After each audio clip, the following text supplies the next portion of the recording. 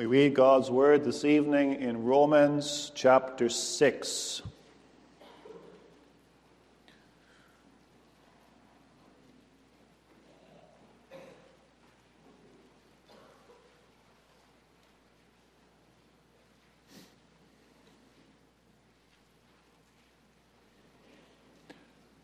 Romans chapter 6. What shall we say then? Shall we continue in sin, that grace may abound? God forbid. How shall we, that are dead to sin, live any longer therein? Know ye not that so many of us as were baptized into Jesus Christ were baptized into his death? Therefore we are buried with him by baptism into death, that, like as Christ was raised up from the dead by the glory of the Father, even so we also should walk in newness of life. For if we have been planted together in the likeness of his death, we shall be also in the likeness of his resurrection. Knowing this, that our old man is crucified with him, that the body of sin might be destroyed, that henceforth we should not serve sin. For he that is dead is freed from sin. Now, if we be dead with Christ, we believe that we shall also live with him, knowing that Christ, being raised from the dead, dieth no more. Death hath no more dominion over him. For in that he died unto sin once, but in that he liveth unto God. Likewise reckon ye also yourselves to be dead indeed unto sin, but alive unto God through Jesus Christ our Lord. Let not sin, therefore, reign in your mortal body, that ye should obey it in the lusts thereof. Neither yield ye your members as instruments of unrighteousness unto sin, but yield yourselves unto God as those that are alive from the dead, and your members as instruments of righteousness unto God. For sin shall not have dominion over you, for ye are not under the law, but under grace. What then? Shall we sin because we are not under the law, but under grace? God forbid. Know ye not that to whom ye yield yourselves servants to obey, his servants ye are to whom ye obey, whether of sin unto death or of obedience unto righteousness? But God be thanked that ye were the servants of sin, but ye have obeyed from the heart that form of doctrine which was delivered you. Being then made free from sin, ye became the servants of righteousness. I speak after the manner of men, because of the infirmity of your flesh. For as ye have yielded your members servants to uncleanness and to iniquity unto iniquity, even so now yield your members servants to righteousness unto holiness. For when ye were the servants of sin, ye were free from righteousness. What fruit had ye then in those things whereof ye are now ashamed? For the end of those things is death. But now, being made free from sin, and become servants to God, ye have your fruit unto holiness, and the end everlasting life. For the wages of sin is death, but the gift of God is eternal life through Jesus Christ our Lord. Thus far we read God's holy word. Our text is Romans 6, 1 and 2. What shall we say then? Shall we continue in sin that grace may abound? God forbid. How shall we that are dead to sin live any longer therein? Beloved, the chapter begins with an inference with the word then. What shall we say then? An inference is a conclusion. If what is taught in the context is true, what shall our conclusion be? What shall we say then? And that teaching then goes back to the previous chapter, the end of chapter 5, when sin abounded, grace did much more abound. And then the inference is, or the suggested conclusion is, if grace abounds where sin abounded, shall we continue in sin? I might call that inference, I might call that conclusion, the devil's logic. If the more we sin, the more God's grace abounds in forgiving our sin, then we should keep sinning. We should increase and multiply our sin. I say that is the devil's logic.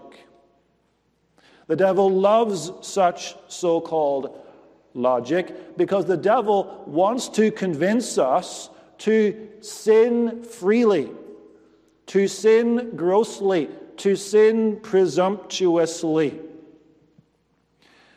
And the answer to the devil's logic, or the answer to the logic of hell, is found in Romans 5:21, the end of the previous chapter, that as sin hath reigned unto death, even so might grace reign through righteousness unto eternal life by Jesus Christ our Lord. Where grace abounds, it also reigns. That's the key. Where grace abounds, it also reigns. Think therefore of grace as a king. And that king, he sets up his throne in our lives. He rules in our hearts. He rules in our minds. He rules in our souls. He rules in our wills. And when he does so, he dethrones another king, a king who used to rule. And that king is sin. Sin used to reign, or sin used to rule, and now a different king reigns or rules, grace.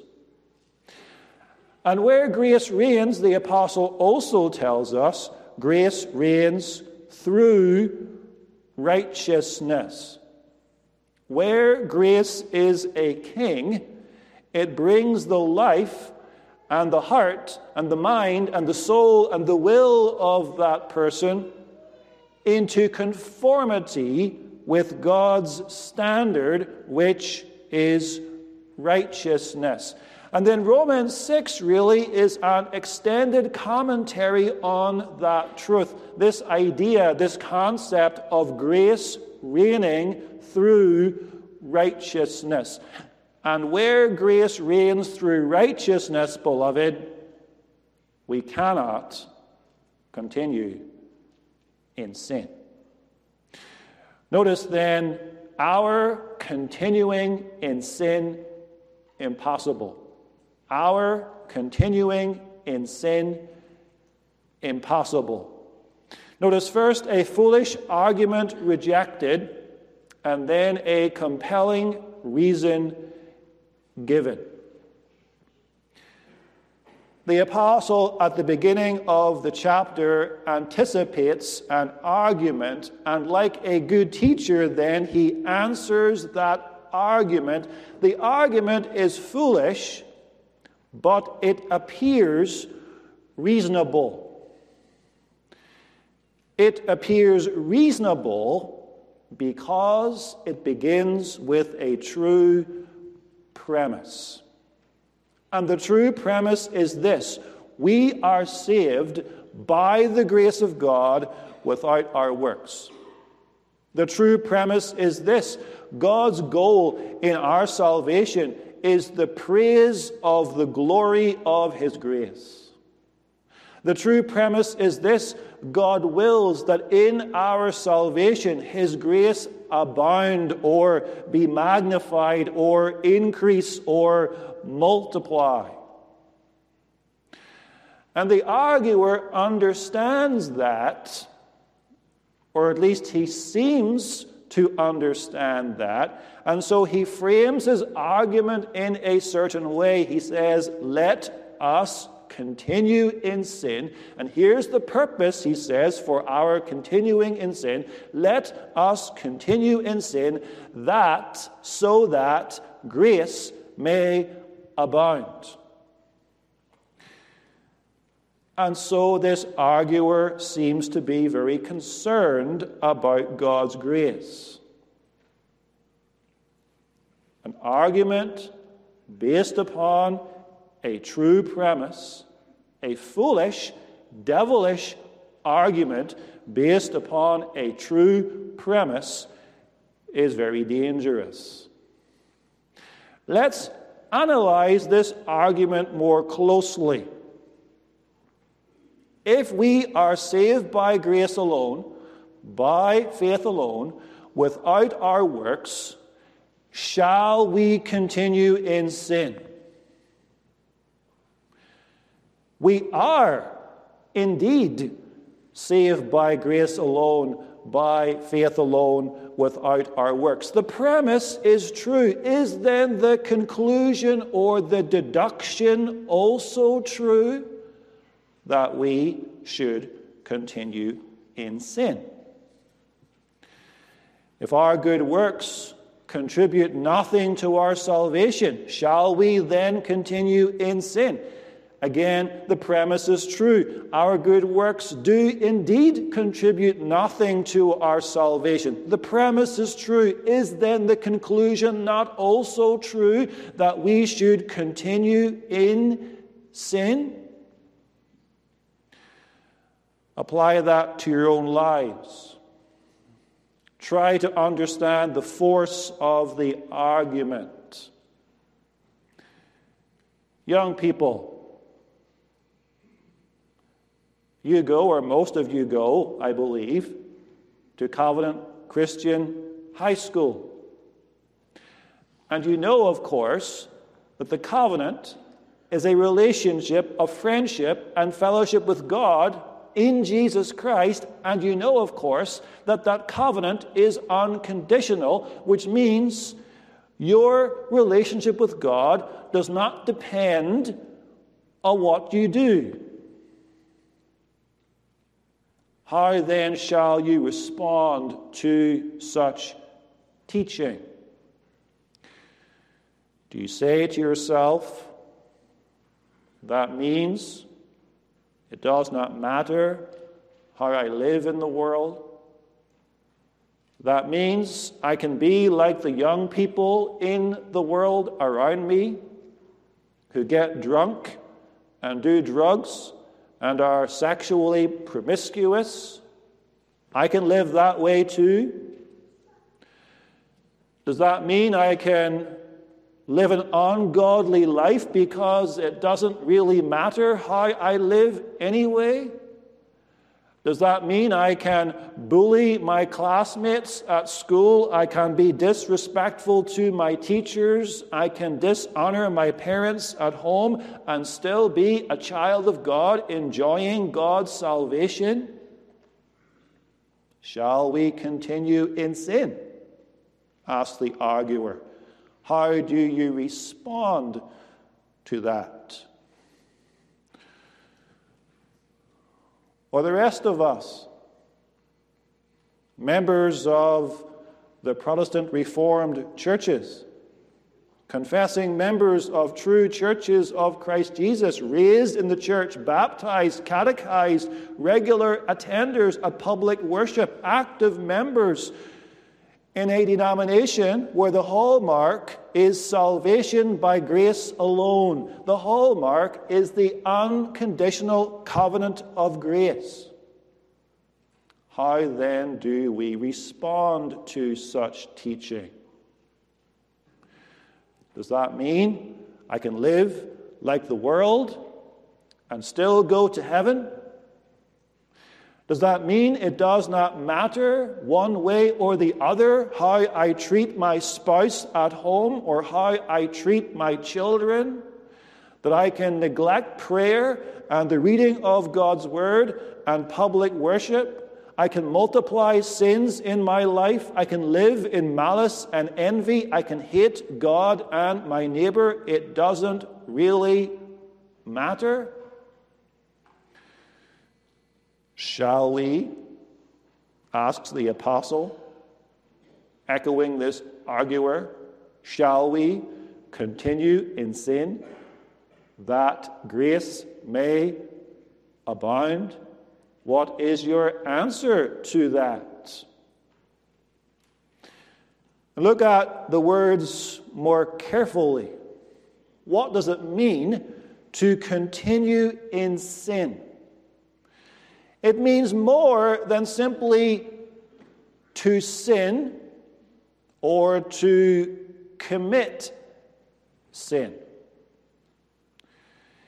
It means more than simply to be sinful, because all of us are sinful, all of us commit sin, all of us sin. But that word continue is significant. It means to stay for a considerable period of time in a certain place, or to continue doing something for a period of time. Shall we continue in sin, then, means this: shall we persist in sin?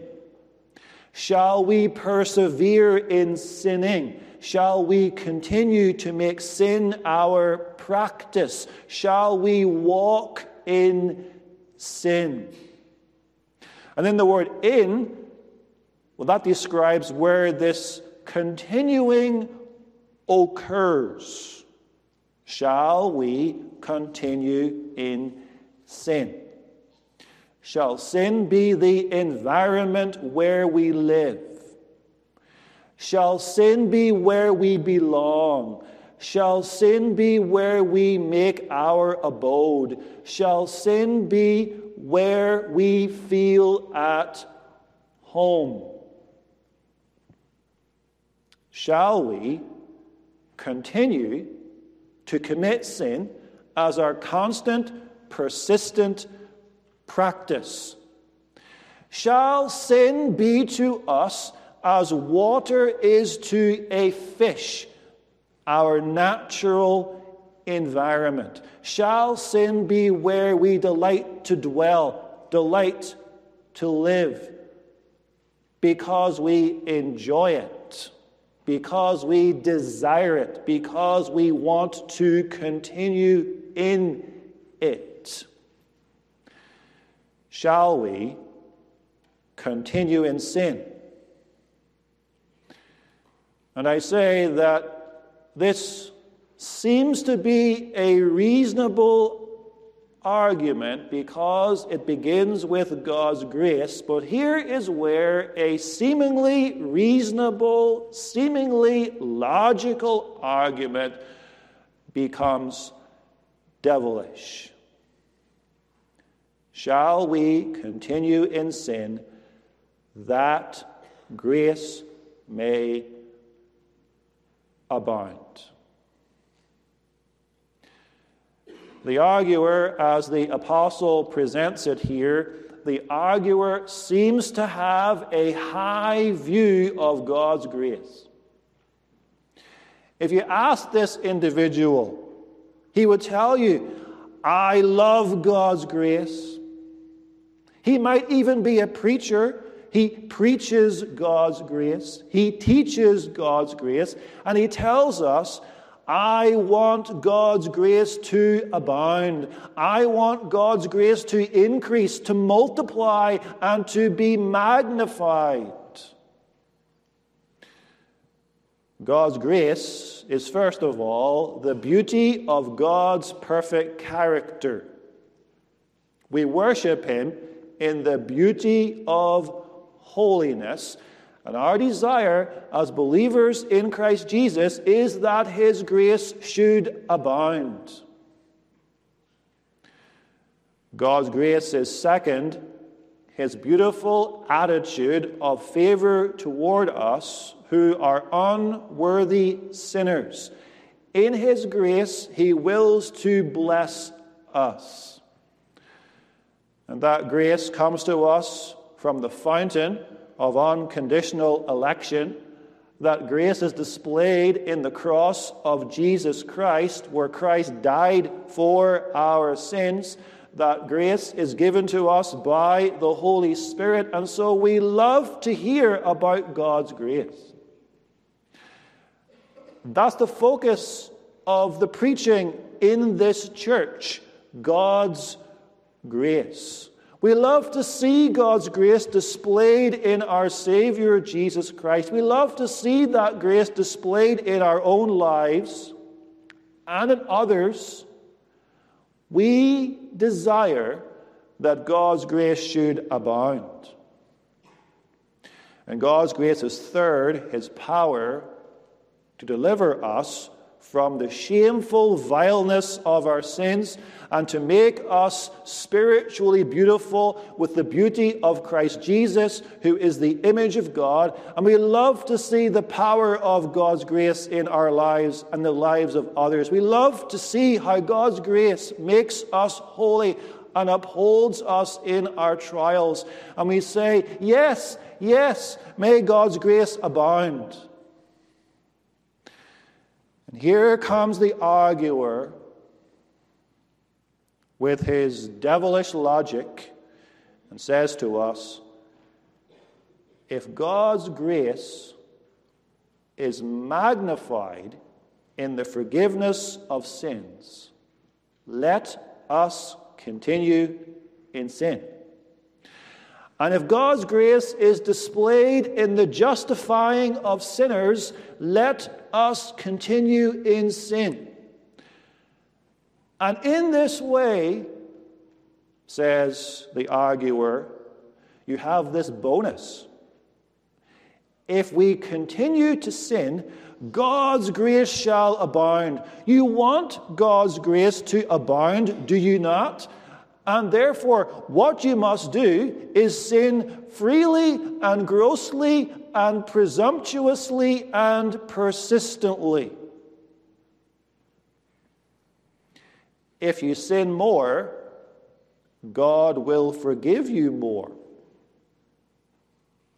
Because after all, forgiveness is by the grace of God. And the more God forgives you, the more God's grace abounds. And so, sin as much as you can. And if you live in ungodliness, well, don't you know that God justifies the ungodly? So the more ungodly you are, the more God justifies you by his grace. And so be as ungodly as you can. And if you don't sin much, then God's grace, says the arguer, will have hardly anything to do in your life.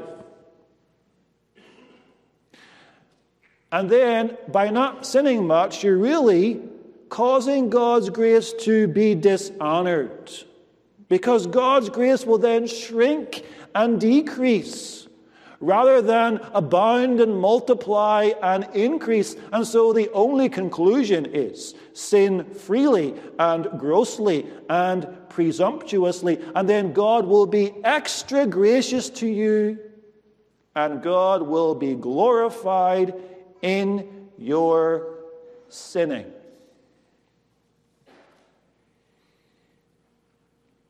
What is your response to that?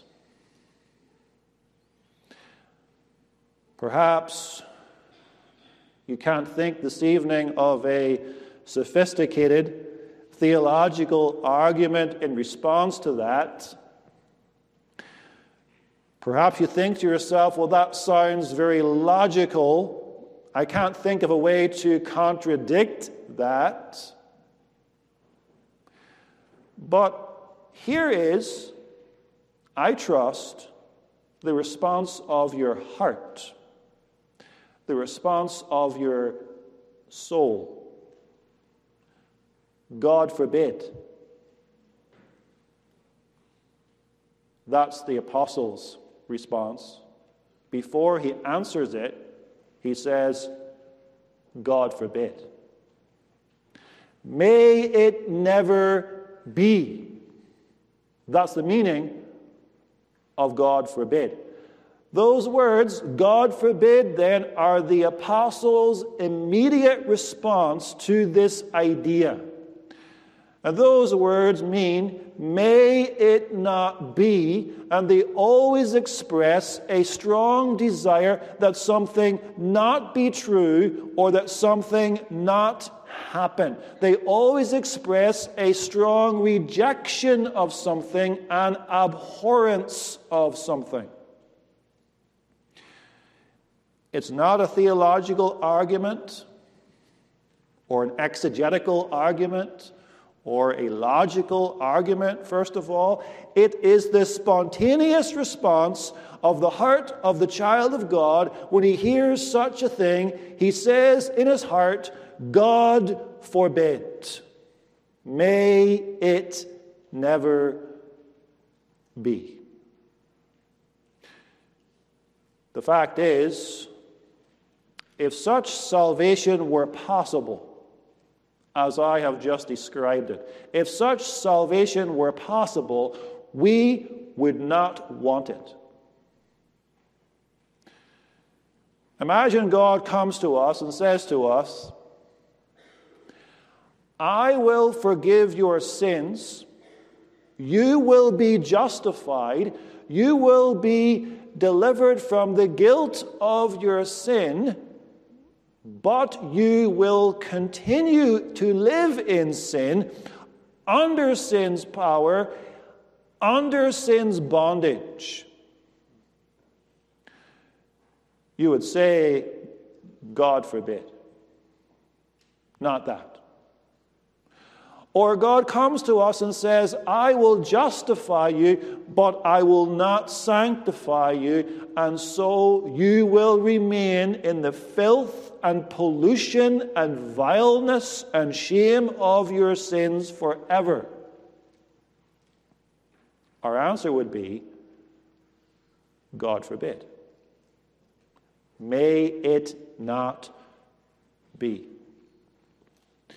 The child of God who knows what the grace of God is says to that, God forbid, because he understands what salvation is and must be. He says to himself, if I am saved, I must be saved from all aspects of sin.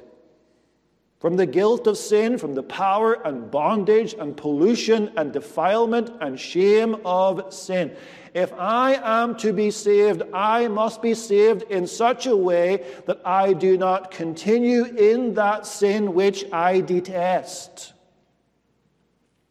I must be delivered so that I am able from the heart to serve the God whom I love. Anything less is not really salvation. Anything less is not the abounding of the grace of God in Jesus Christ at all. Anything less is the ugly tyrant sin masquerading himself as the grace of God. What shall we say then? Shall we continue in sin that grace may abound? God forbid. May it never be. And having set forth his immediate, you might say, emotional response to this idea, the apostle then gives a compelling theological reason for his God forbid, and that theological argument is this: how shall we that are dead to sin live any longer therein? And the point the apostle makes here is really very simple. Our relationship to sin has changed. Our relationship to sin has changed. There was a time in the past for the child of God when he lived in sin. He lived in sin. And now, by God's grace, he is dead to sin. And that's a fundamental transformation, a completely different relationship to sin. The Bible speaks of being dead in sin. Ephesians 2. And you hath he quickened, who were dead in trespasses and sins, wherein in time past ye walked. Unbelievers are still dead in sin. Believers in the past were dead in sin, but now they are very much alive. And so in the past, sin was where we lived. Sin was our environment. Sin was our natural habitat. Sin was to us in the past as water is to a fish, where we lived, where we felt comfortable, where we delighted to be. That was the experience of the Romans. They used to be slaves to sin. They lived in sin. They were dead in their trespasses and sin. And now the apostle says that has changed. And that changed because literally we have died to sin. We have died to sin. And death, as you know, brings about the end of a relationship. The end of a relationship. There was a relationship between us and sin. Sin ruled over us. Sin was our Lord. Sin was our master. Sin was our king. As the previous chapter ended, sin hath reigned, or sin hath ruled. Sin then held sway in our lives. Sin sat on the throne of our hearts. Sin filled our minds with perverse things. Sin directed our wills. Sin employed the members of our bodies in the service of evil. We were the willing servants of sin. You ought not think that sinners, unbelieving, unregenerate sinners, are unwilling servants of sin, as if sinners are forced against their will to commit sin. It's not some kind of external compulsion that comes upon them, forcing them against their will to commit sin. If that were the case, you might have the possibility of finding someone who is willing to rebel against the power of sin. But the bondage to sin is an internal thing from which no sinner ever attempts to escape. Sin holds the sinner fast, so that the sinner gladly, even greedily serves sin. Think of the sinner's heart as being chained with fetters of its own lusts and desires. That's why sin is inescapable.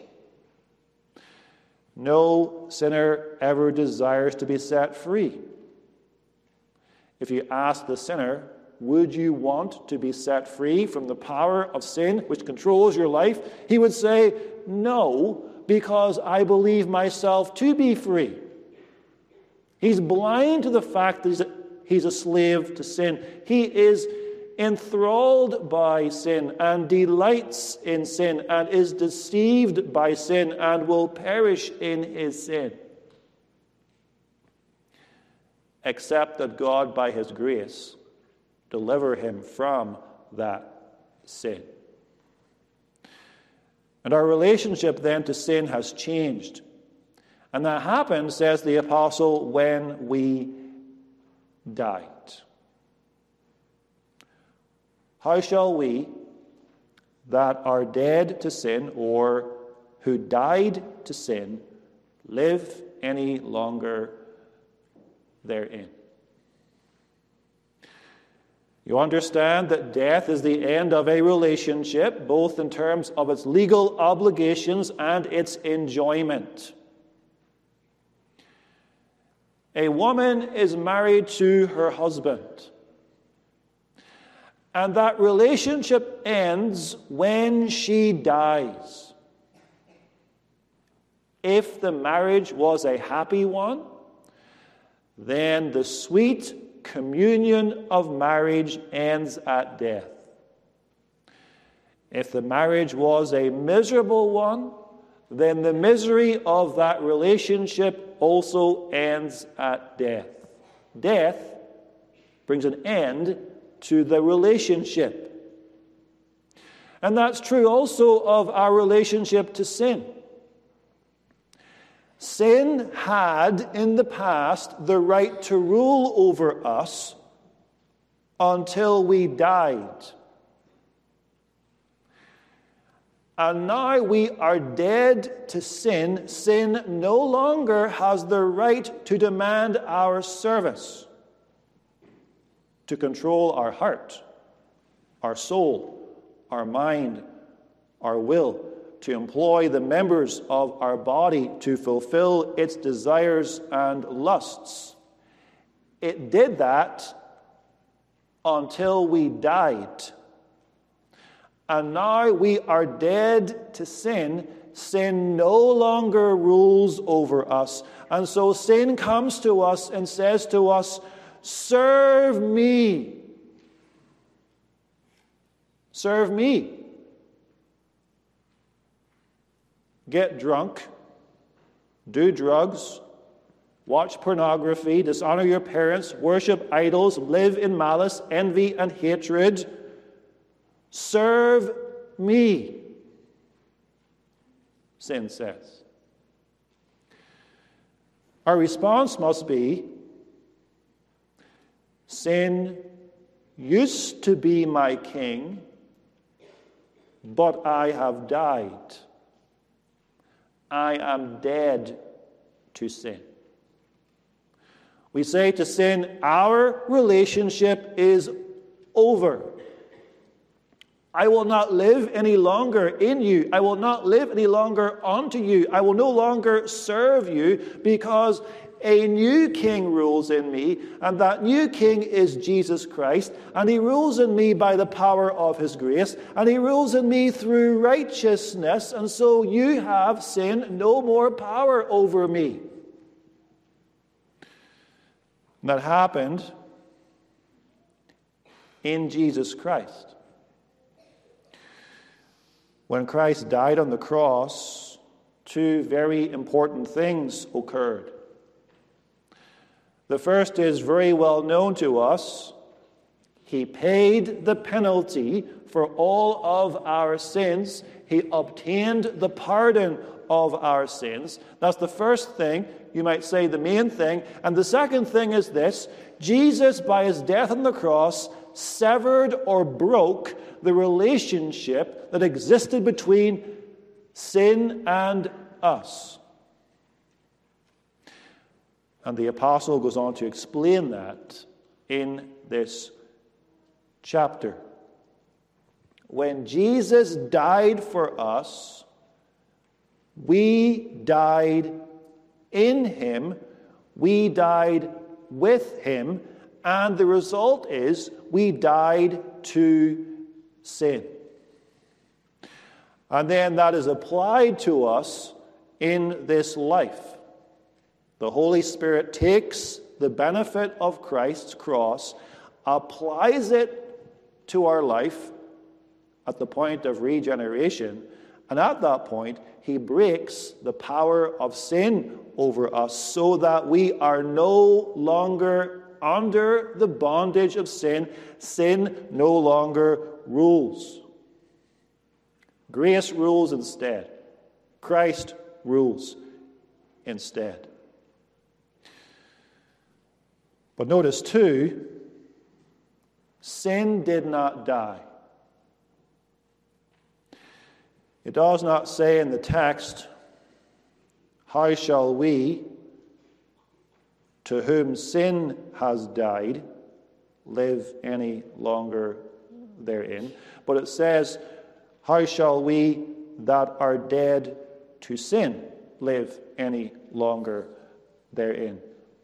We died. Sin did not die.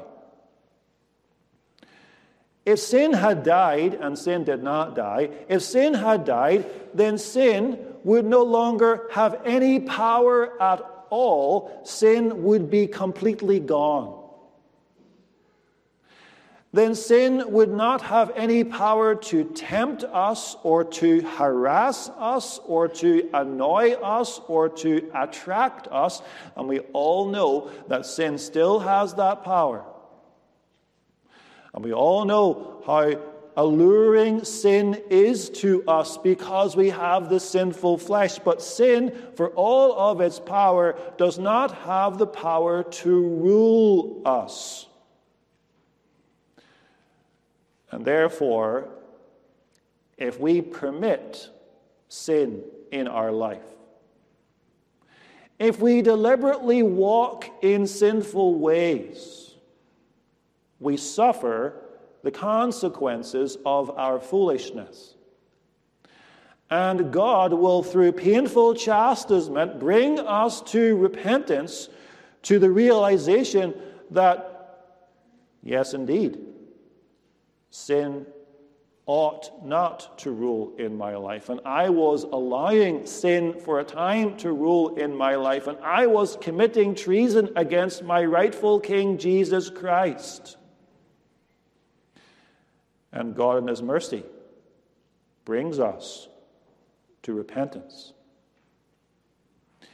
And that then is the conclusion. We might fall into sin, but we cannot continue in sin.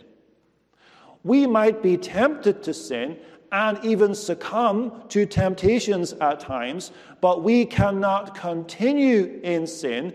We can never be happy in our sin because sin is no longer our natural environment. It ought to be and is strange to us. And so God's grace does not abound when we continue in sin. God forbid that we should think that. God forbid that we should live that way.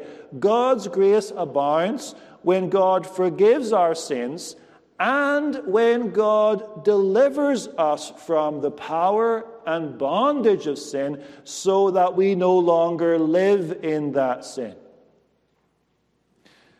And that's because we died to the power of sin. And when we died to sin, we were released from the tyranny and misery of that old master who rules over sinners. And we were brought under the gracious rule of Jesus Christ, so that we are by that grace free. Free to serve not ourselves, but free to serve Jesus Christ, who reigns in us by his grace through righteousness. Amen. Our Father in heaven, what a rich salvation thou hast given to us. Not only hast thou forgiven all of our sins, but also thou hast delivered us from the power of sin, so that we by thy grace can live a new and holy life of obedience to thee in thanksgiving for thy great salvation of us. Grant, O Father, that we might not live in sin. We might resist the lures and allurements of sin. We might live rather under the power of thy grace as thou dost reign through us in righteousness. For Christ's sake, amen.